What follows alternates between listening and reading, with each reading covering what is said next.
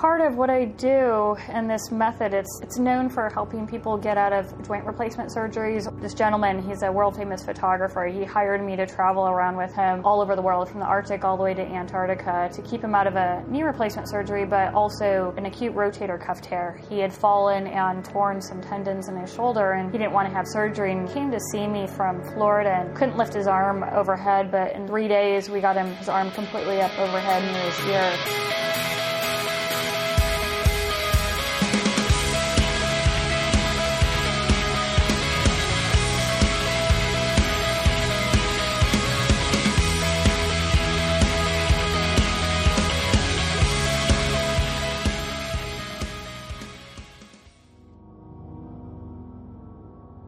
Welcome to the Juxtaposed Journeys podcast. I'm your host, Eric Spitz, and in this episode I talk with Dr. Amy Novotny.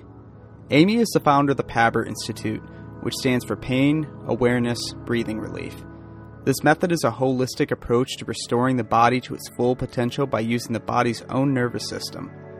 Her methods have helped people not only reduce and eliminate pain, but have also helped with stress, anxiety, orthopedic surgeries, sleep issues, and the need for medications. Our conversation ranges from her experience co-authoring several Amazon #1 best-selling books to her running accomplishments that include over 40 marathons and 10 ultramarathons, and even her experience photographing emperor penguins in Antarctica. With that in mind, just sit back, relax, maybe even take a deep breath, and get ready for Dr. Amy Novotny's journey with the PABR Institute.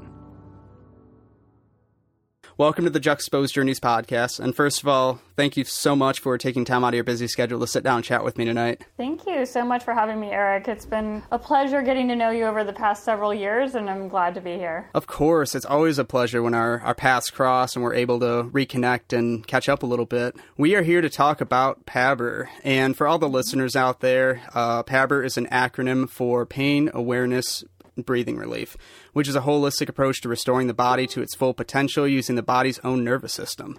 So what first inspired you to start this institute to begin with? Well, I had my doctorate in physical therapy, and I did traditional physical therapy for about 5 years, and I realized at the time that there was much more I needed to learn about the body than what had been taught in graduate school. And I was working with people, and they would get better. I was considered a very, very good physical therapist where I was working. But inside me, I knew there was something that was missing, something I didn't completely understand. And I knew that I needed to find that. So I started taking some coursework it's called the Postural Restoration Institute. It's a business, a company, looking at how we have different asymmetries in our body. So, for instance, some muscles that attach to our right hip flexors, they attach higher on the spine than the left side. Our diaphragm that we use to breathe is not symmetrical side to side. And so I started looking at that and how that impacts the way we move and how that can lead to pain. And it also affects your breathing as well. So I started doing that, but at the time I was training to qualify for the Boston Marathon, and I started experimenting with my breathing, and more importantly, my breathing and my rib cage position. And I realized as soon as I changed my rib cage position, my breathing changed, and I calmed down, and all the tightness, pain, aches, all of that all went away. I mean, very quickly, which was shocking to me. And, you get off the treadmill, you're like, wow, I don't have to stretch. What's going on here? Is this something that everyone knows about and I'm just late to the game? Or is this something I'm stumbling on? And so I realized, okay, it's something I'm stumbling on. So I started thinking about it, playing on myself, using myself as a guinea pig, experimenting. And I realized I didn't need to stretch anymore. I didn't need to foam roll. I didn't need to do scraping. All those things that we traditionally say as a physical therapist, you need to do this, this, and this to keep yourself flexible and mobile. Stop doing. My speed got faster. I qualified for Boston easily. Four or five different times I ran a race under the BQ qualifying time. It was incredible. And so I just started on that journey, and I started studying more and started implementing more, and it led to the development of this process, the PABR method. No, that's so cool. And I love that you mentioned the Boston Marathon as well, because that's how we initially met years ago. So I love that whole full circle thing. I was listening to your interview on the Success Habits of Superachievers podcast with Kyle Wilson. And there you mentioned how you dropped 14 minutes off your marathon time in 6 months by practicing some of these breathing techniques. So that naturally caught my attention, being a runner myself. So can you explain a little bit about how that worked in regards to your training? Did you just incorporate this breathing method into your training and then have it carry over to the race? Is that kind of how it was? Yeah, so when I was running on a treadmill, I'd run 2 to 3 times a week on the treadmill for 8 miles. That was my base training. Typically 3 times a week and then 1 long run on the weekend. Sometimes I did 2 times on the treadmill and then a long run and a 8-miler easy run on outside. And as I was running on the treadmill, I started practicing this new breathing method and working on my rib cage position, and all of a sudden I could run faster. So for those of you who know the Coyote and Roadrunner cartoon, when you're a kid, there's that image of the Roadrunner running and its legs just moving and its body just staying still. That's truly how I felt. It felt as though my legs were just free to move, and I could just run like that forever as long as I could keep myself calm and keep my back relaxed and my rib cage in position. My hips were free, so my legs could just move and my arms could just swing freely. And it was just phenomenal. I just truly practiced that. I didn't change anything else about my routine. I kept the same type of runs. I did the same strength training routine. All of it was the same. So the only thing I changed is the breathing, and I just got faster and faster. No, and that's so interesting. And obviously it must be working and stuff too. And I know you're a very accomplished runner yourself. I mean, you've ran over 40 marathons, which I find super impressive, and even 10 ultra marathons that include 200-mile races, which just blows my mind. And for all the listeners out there, anything over 26.2 miles is considered an ultra marathon. So in addition to your breathing technique, going back to routines and everything, is there any other pieces of advice you have for someone who wants to maybe complete a marathon someday or even an ultra marathon? Yeah, so there's tons of advice I could give on that one, but if you haven't done it before, really reach out to someone, whether it's to get a coach or do significant research online about how to work out and how to train up for a race. I see so many problems in people's training schedules and what they're doing. They push it and push it and push it, and the problem is they don't have any recovery. Now, and when I say recovery, it's not just sit down or it's not just cross-train. In case you're unfamiliar with that term, cross-training is essentially doing another activity outside of the realm of your sport for training purposes. So if you're primarily a runner, that could be biking, swimming, or other similar activities. Cross-training is a great way to work out other areas of the body in order to reduce the risk of injuries, and it can be a nice substitute when you're dealing with an injury that prevents you from doing your normal workout. It's calming your nervous system down. That's truly what I teach, because the more you can calm yourself down after pushing it in the gym or in a workout or in a run, the faster you recover, and your nervous system allows the muscles to go back to their resting loose position instead of you getting tighter, tighter, tighter. There's a lot to learn into marathon, and I really suggest building a community so you can learn from people and ask questions, or hire a coach or someone like me that can help guide your way, or someone like you who you've done the Boston several times. Someone like you could guide them in what to think about and what to consider, because we learn from our own mistakes, but if we can minimize some of those mistakes by asking the right questions, it's just going to serve someone better when they go for that marathon or ultra marathon. No, so true. And thinking back too, because I just remember doing the Indianapolis Marathon, and there was somebody going there who was competing in a marathon for the first time, and it felt really special to me because I offered him some piece of advice, and I don't know if he actually took it or not. I have no idea, but it feels good to kind of give back in that way too. And yeah, I remember just telling him to be patient and everything, and just settle into a good pace and almost just kind of zone out. And that's what I do personally, but I guess everyone's kind of different in that way, especially. And I also mentioned too just about how much the weather changes through it, because people kind of look like I was crazy wearing shorts and a tank top in November in Indianapolis when it's like borderline snowing or sleeting outside. We're out there for a while. It's going to warm up, and I'm going to regret it if I wear layers, or I'm just going to strip them off anyway and throw them to the side.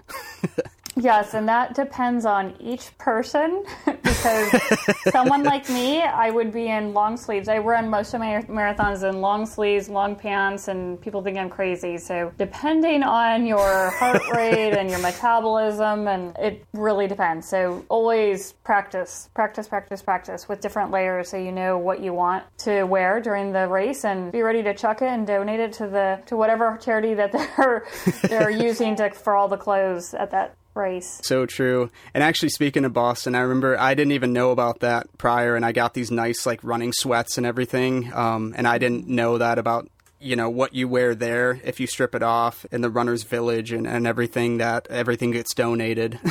I learned my lesson after that first year, and everyone's wearing like, cheap footy pajamas they got at Walmart the night before and something like that. So, yeah, going full circle with those lessons learned and stuff like that, I've definitely learned after each race as well. Everyone's definitely different in terms of training and stuff too. So me being a Michigander, maybe that makes a difference in me being okay with cold and frigid weather and not wearing layers. So definitely. Speaking of frigid weather, I got a quick story real quick. So years ago, I interviewed David Alexander, who's a vocalist for a pop punk band called Carousel Kings. And David's big on mental health, meditation, and overall just unlocking these different parts of the brain. And he mentioned a person who climbed Mount Everest wearing shorts who had a special breathing technique. And I believe he was referring to Wim Hof. So do you ever have to adjust your breathing practices for extreme instances like embarking in frigid temperatures, or if the individual's participating in a different sport or something like that? So it depends on the person. Now, most of us get really ramped up. We're already at a high level. So there's something called your fight or flight mode,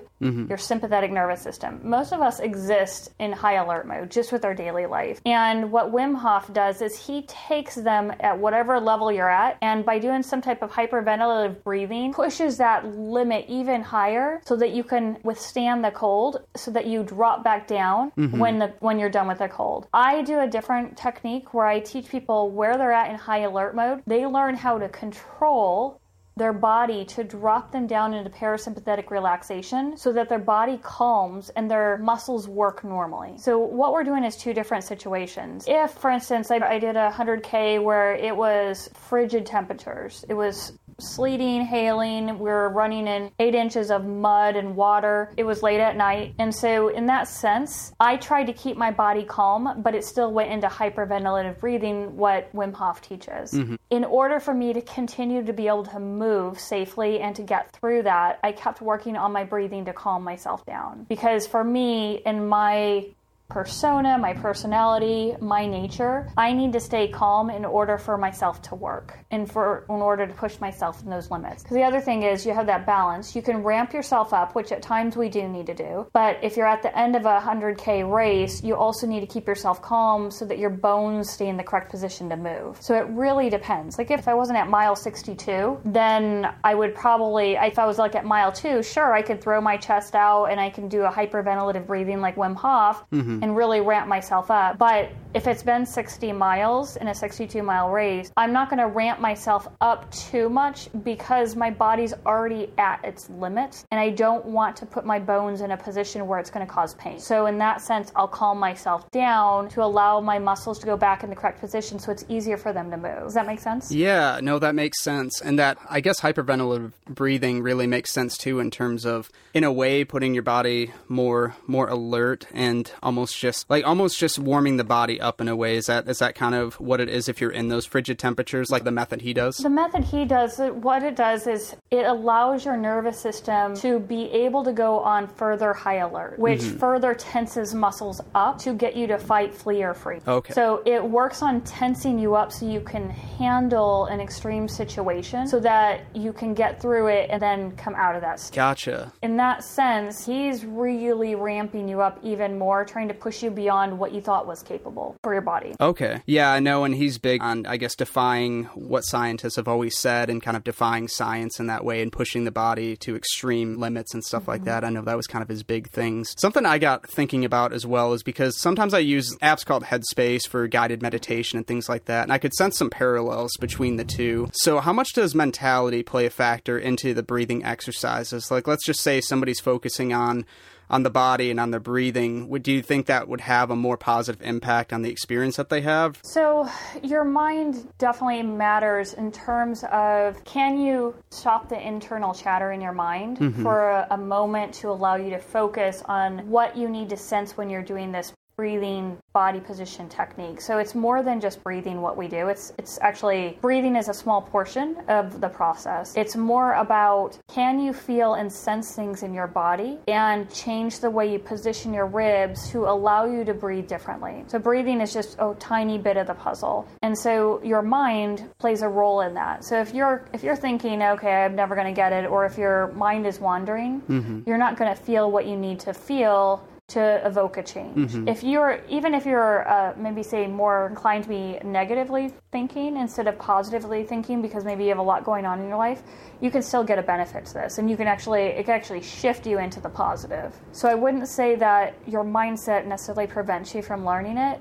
but it's more that what is your mind doing right now to allow you to focus so that you can feel something. Yeah, and that makes a lot of sense. And I remember listening to your previous podcast interviews and talking about almost challenging the way that we've always been taught posture-wise to sit and everything. And I know that obviously plays a factor into, this breathing technique as well. But yeah, it was just something I thought was interesting in terms of just the mentality of it. With the world still dealing with COVID-19, which affects the respiratory system, has that changed your approach at all with your breathing techniques, or have you worked with any people who are maybe still recovering from COVID? No, it hasn't changed anything at all. In fact, I had COVID.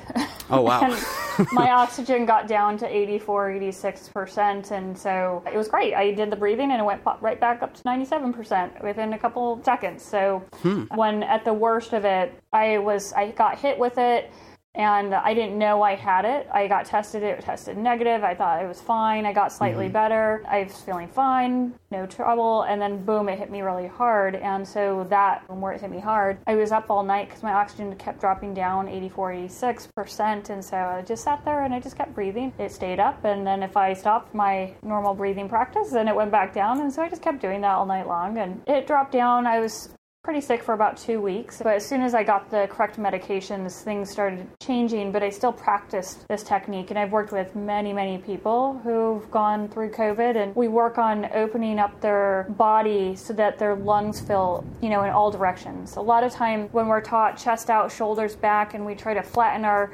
upper back so it doesn't look like we have any curve, what that does is we're preventing air from getting to the back of our lungs, so we have to change the people's perceptions of what good body position or posture looks like into, okay, we need air in your lungs. You are supposed to have a curve in your upper back. It's supposed to come out a little bit. So that allows your lungs to expand back there. So we change that. So as I said, it's not just your breathing, but it's how you position your body and how you use your muscles, because that forces a certain way of existence. So you can either exist where you're tight and tense and stressed and anxious, or we can change that into this free-flowing body where it just moves and you can get air in the back of your lung. A lot of times we have to work through that, and it helps people with COVID. Okay, gotcha. It's funny because I was just catching up on some of your podcast episodes at work earlier today, and as you were talking about the posture, I just kept getting conscious of my own posture and trying to fix it in that way too. And yeah, it is an adjustment for sure, because like you said, I mean, we're taught to have a completely different posture, and it's just kind of all adjusting to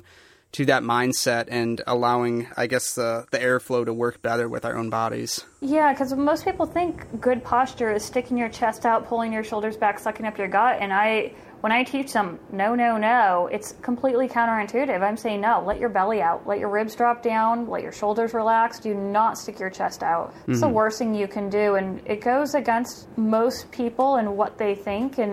But as soon as they start to shift out of that, oh my gosh, the transformation in what they can do and how happy they are just because they feel so much better, it's really incredible. No, definitely, for sure. Now, going back to the Success Habits of Superachievers podcast episode you were featured on, you mentioned a really interesting story revolving around Robert Kiyosaki, the author of Rich Dad, Poor Dad. Can you briefly explain that interaction with him? Yeah, so I was on an investment cruise, and the host of the cruise said, "Oh, that's a guy you need to work with." And I said, "Who?" And he's like, "Robert Kiyosaki." And I said, "Oh, I'd love to work with him. We'll see if that happens over the next 8 days." And when I went to go get his autograph for his book, which I'd read already a couple times, I just said I thanked him for changing my life. And he asked me what I did. And he said, I told him, I said, I help people get out of pain using a special technique. And he said, "Oh, really? I'd love for you to help me." And all of this I can tell you about because it's all public knowledge and in public places. And so the next night at dinner, we're sitting with a group of people, and he came up with some others, and he said, "So when are you going to help me?" And of course, everyone, because he was like the idol of this cruise. I mean, everyone was following around asking for autographs, and everyone's shocked. And I just said, "Oh, I'll help you anytime." And this is at 9:30 at night. And he's like, "Well, what about right now?" I said, "Okay." I said, "Bye, everyone." And I took off and went, and we just sat down, and I kind of went through the process of what I do, and I helped him, and he became very relaxed. He just calmed down completely. When I kind of stirred him back up, he was kind of about to fall asleep in my lap, about falling over. I just said, "How do you feel?" And he said, "Wow, the pain, it's almost gone. It's been there for a year, and the doctors didn't know what to do. And I've had all these scans. People have tried things." And I said, "We just have to calm your nervous system down. And here's a guy who is, on top of his game. Everyone's after a piece of him and his advice and wisdom. And I don't blame them, but at the same time, he doesn't get to rest. He doesn't get to just relax and just exist." And so I worked with him for the next day. He wanted help in the gym, so put him on the floor in the gym and put him to sleep because he got so relaxed. And people were coming up to me asking me, "Is he okay?" I said, "Yeah, he's fine." And then the next day after that, people came up to me and said, "Robert's looking for you. He said you're his body healer. What are you doing?" And so it just basically became this kind of little funny joke of him calling me his body healer, and we're great friends today. No, that's so cool. I was a business major in college, and I've read Rich Dad, Poor Dad previously. It is a very monumental book, a very essential business book for sure. No, I just love that story, and I think that's so interesting. Now, have you had any other experiences where maybe you impromptu stepped in to help out an individual experiencing pain kind of like that? Oh, absolutely. I mean, no matter where I go, that ends up happening. I mean, in the middle of races, I've done that where I see someone bent over on the side of the road grabbing some muscle that's in spasm or they're hurt, and I'll stop in the middle of a race and say, "Okay, I want you to do this, this, and this. Just do that for a few minutes and you can get up and run." I remember Leadville, I was pacing a couple, a husband and wife. I was pacing both of them and muling for both of them, and we were on top of one of the 6 peaks, and a friend of mine, he was down for the count. His quad had spasmed up, and he's an avid runner in Arizona. And I said, "Okay, you need to do this and you need to get up." And he's like, "I don't know." I said, "Just do this." And so later, we were running all night. Next morning, he came up to me. He's like, "I couldn't believe it. It actually worked. You told me what to do, and I followed along, and the spasm, all the cramping, all of it went away." It really does. And I mean, at parties, I'm usually on the floor with someone, having them blow up balloons and get them out of pain. So I'm used to it. For sure. It's like you're always working and always on the clock. Yeah. No, I love that story too about helping marathon runners and things like that, because it's so interesting to me, because I felt that sense of community during races and everything as well. Like, I just remember doing the Steamboat Springs Marathon out in Colorado, and I was really feeling it, I think around mile 17 or 18 or so. My knee was just killing me, and I just had to keep taking breaks and just keep chugging along. And there were some runners who would just stop by, like, "Oh, do you want me to help stretch you out and everything?" And marathon runners and runners in general, just great, people who just want to help one another out. Now, going back to what you do with PABR and everything, I was listening to the interview on the Justin Aguirre podcast, and in there you mentioned the rationality behind the use of the penguin in your logo. And how penguins are a symbol for strength against adversity and rebirth. And I just love that symbolism. And I also love penguins. They're probably one of my favorite animals. So. Aw, didn't know that. That's great. Yeah. And I know that you actually had some firsthand experience photographing penguins in the wild. So can you speak a little about that whole experience and what led to that opportunity? Yeah, so part of what I do in this method, it's known for helping people get out of joint replacement surgeries, or this gentleman, he's a world famous photographer. He hired me to travel around with him all over the world, from the Arctic all the way to Antarctica, to keep him out of a knee replacement surgery, but also an acute rotator cuff tear. He had fallen and torn some tendons in his shoulder, and he didn't want to have surgery, and came to see me from Florida and couldn't lift his arm overhead, but in 3 days we got his arm completely up overhead near his ear. And so he hired me after that to travel with him, and I'm also a photographer, and so I said, sure, why not? I'll give up my entire life. He paid just to cover my expenses, and I left my whole life. And I traveled around the world with him for 6 months, and then that ended up in Antarctica. And so we took a Russian icebreaker from the tip of Argentina across the southern oceans through the Drake Passage into the Weddell Sea, where if you've heard of Shackleton, he was a sailor back in the early 1900s, and he had a big shipwreck, and we went into that same sea where there's icebergs floating around and you're in the middle of sea ice. And then we had to take a helicopter up 6 miles over sea ice, and they dropped us off on ice, and then we trekked another 1.5 miles or so to the emperor penguin colony, where we photographed emperor penguins. And we had 3 days down there before some storms came that we had to leave. We were supposed to have 7 days, but on the voyage down there we got caught in a bad storm, and we were spinning in circles for 25 hours in the middle of the ocean. Not fun. My roommate broke her elbow when she was flung across the room when the boat pitched to the side. It was not fun at all. Ooh, wow. It was quite an adventure, but it was the most spectacular place in the world. If you can imagine, you're only seeing blue and white, but it's every shade and combination of blue and white in such a beautiful scene. It truly blows your mind, and then every once in a while you see an animal that's, not blue or white, and it catches your eye, and you see this movement. It's just truly amazing to see a ship just breaking through ice, and you can hear the crunching, and you see the algae that comes up from underneath the sea ice, and the boulders of icebergs. It's just incredible. Truly a once-in-a-lifetime opportunity. As weird as it sounds, I was randomly looking into, how do you actually get to Antarctica and things like that for a random hypothetical scenario and stuff like that. And it's crazy. Because, no commercial flights go out there or anything. It's basically like a giant science lab, essentially. They just do a bunch of studies and things there. But that's such a crazy, awesome story. And, and the pictures are absolutely stunning, too. And it's spectacular. Clearly, you dabble in many different endeavors. Marathon running, completing an Ironman triathlon, your photography, and even your ability to speak French and Spanish that you studied throughout college. So do any of those aspects help complement what you do with the Paber Institute? It does, because now that I'm virtual, so I work with people all over the world. I can work with people in various Spanish-speaking countries, French-speaking countries. I truly have clients all the way over into New Zealand, all over England and Canada. I talked to a lady yesterday in Mauricio. It's literally all over the place. No, that's so cool. Obviously, you stay busy. Do you ever find it difficult to juggle all of those parts of your life, or have any of those aspects been put on the back burner lately or anything? In some sense, I haven't run a marathon since February of 2020. Part of it was a pandemic, and part of it is that I'm focused on growing my business and getting this information out there so that more people have control over their health, control over how they feel. So in that sense, long distance running has taken a little bit of a back burner. Practicing French and Spanish, I don't practice it as often as I would love to. So when I get clients, obviously I'm practicing. But in the other sense, I'm not studying on a regular basis. Occasionally I'll watch a French movie or read a French book or listen to the Spanish radio station just to keep up on things. But it's a priority thing, and I prioritize my health, so I make sure I have downtime as well. So I listen to what I preach with people. You're doing better than I am with the marathon running, honestly. The last one I've done was actually Indianapolis at the end of 2019, and then we had the whole pandemic, and I actually had pretty ambitious marathon plans for 2020, and none of them happened.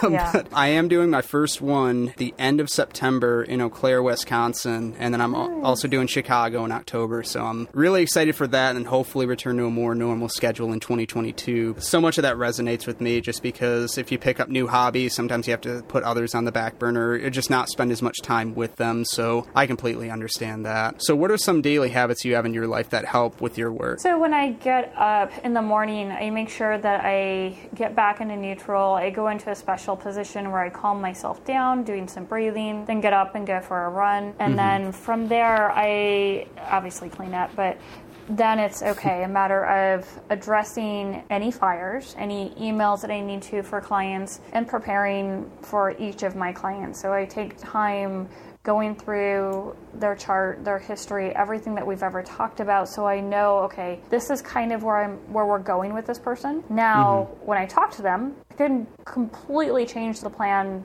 because everything's customized. If they come in and say, oh, this happened to me over the weekend, I got into a car accident, we're going to change the plan. So I would do that, but after each client, I schedule a 15-minute break for myself to get up, to decompress, to take time to calm down my nervous system, because I've put so much energy into the session and watching their movements, instructing them, okay, we need to get you to feel this about your body so that your body can relax here, so you get rid of that pain.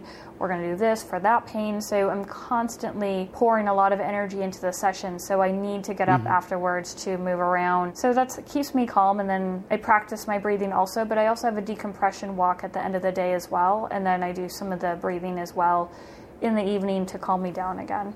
Now, I love that you mentioned that you schedule your breaks and stuff too, because that's something I've been learning more so with myself. Because I've noticed if I don't schedule a break or downtime, I just don't take it. And then I just try to fill my time with another hobby, or, I could catch up with this. But then I just end up getting way too stressed out and burnt out. It's definitely essential to schedule that downtime. So in addition to everything in your busy life and busy schedule, I see that you also co-authored 2 Amazon #1 best-selling books, Don't Quit, Stories of Persistence, Courage, and Faith, and Success Habits of Superachievers, which breaks down your journey on how and why you developed the PABR method to begin with. What was the entire experience like of contributing to both of those books? It was great. So I hadn't done a book before. I have an article published in a scientific magazine that I used to do scientific research. So I was familiar with writing and a little bit of the process, but I wasn't familiar as much with the book process. So I joined up with Kyle Wilson and some others to put together a chapter that talked about my story and how I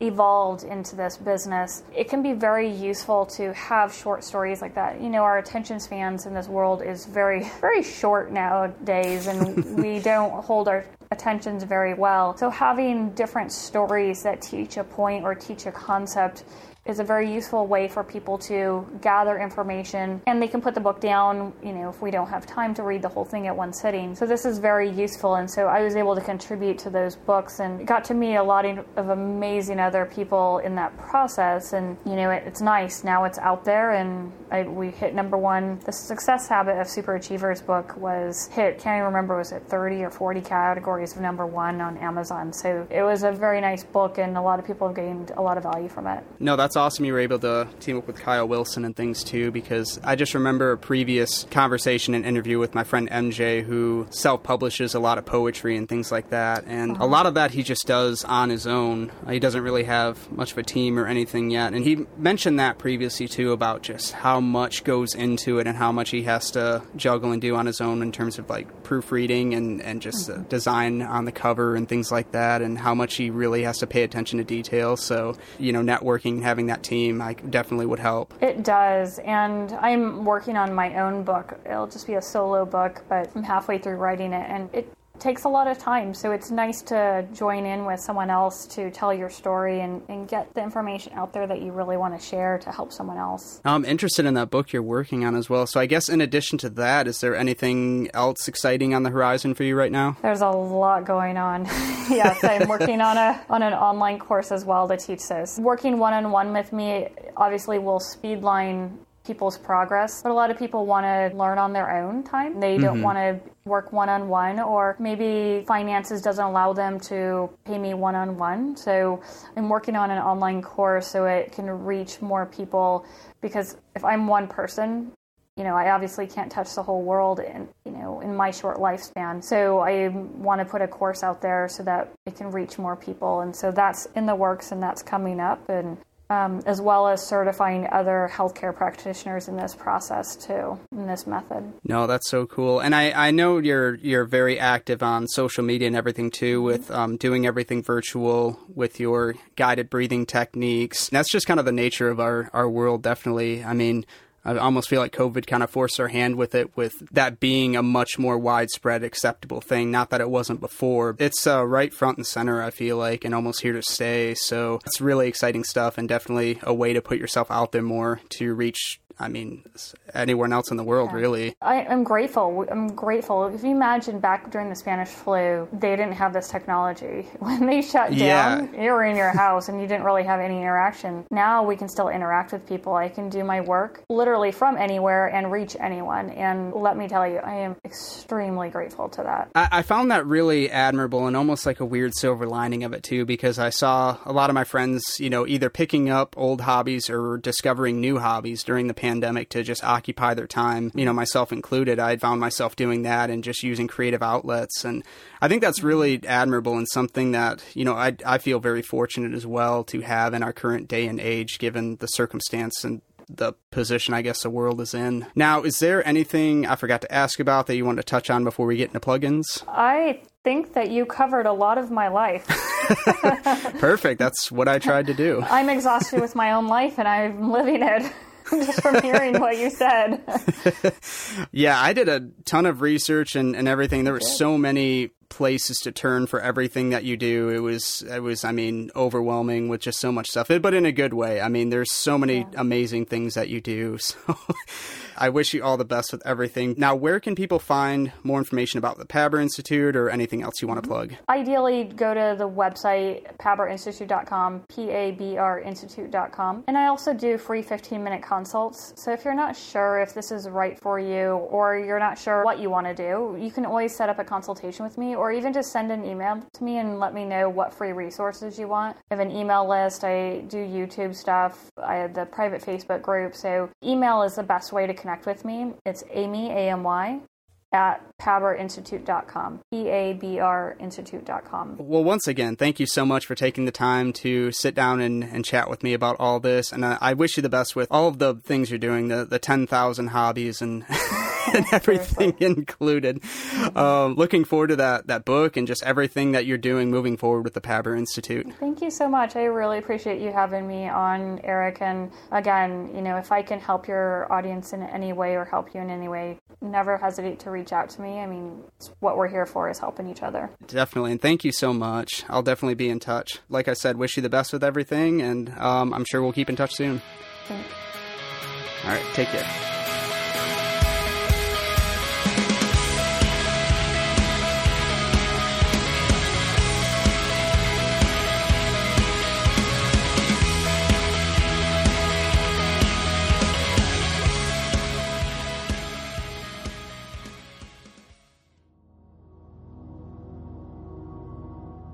Thank you so much for tuning in and checking out the show. A link to the Paber Institute's website, along with Amy's email, can be found in the show notes. If you like what you heard, please make sure to subscribe and leave a review for the Juxtaposed Journeys podcast. Any feedback is always welcome and appreciated. If you're an entrepreneur, creator, or live an interesting lifestyle, send an email to juxtaposedjourneys@gmail.com with a brief description for a chance to be featured in an upcoming episode. Or you can find Juxtaposed Journeys on Podmatch and request an interview that way, which quite a few people have been taking advantage of. Episode slots have been booked for the remainder of 2021, so definitely don't wait to add your name to the list. The Juxtaposed Journeys logo was designed by Darius Norwood.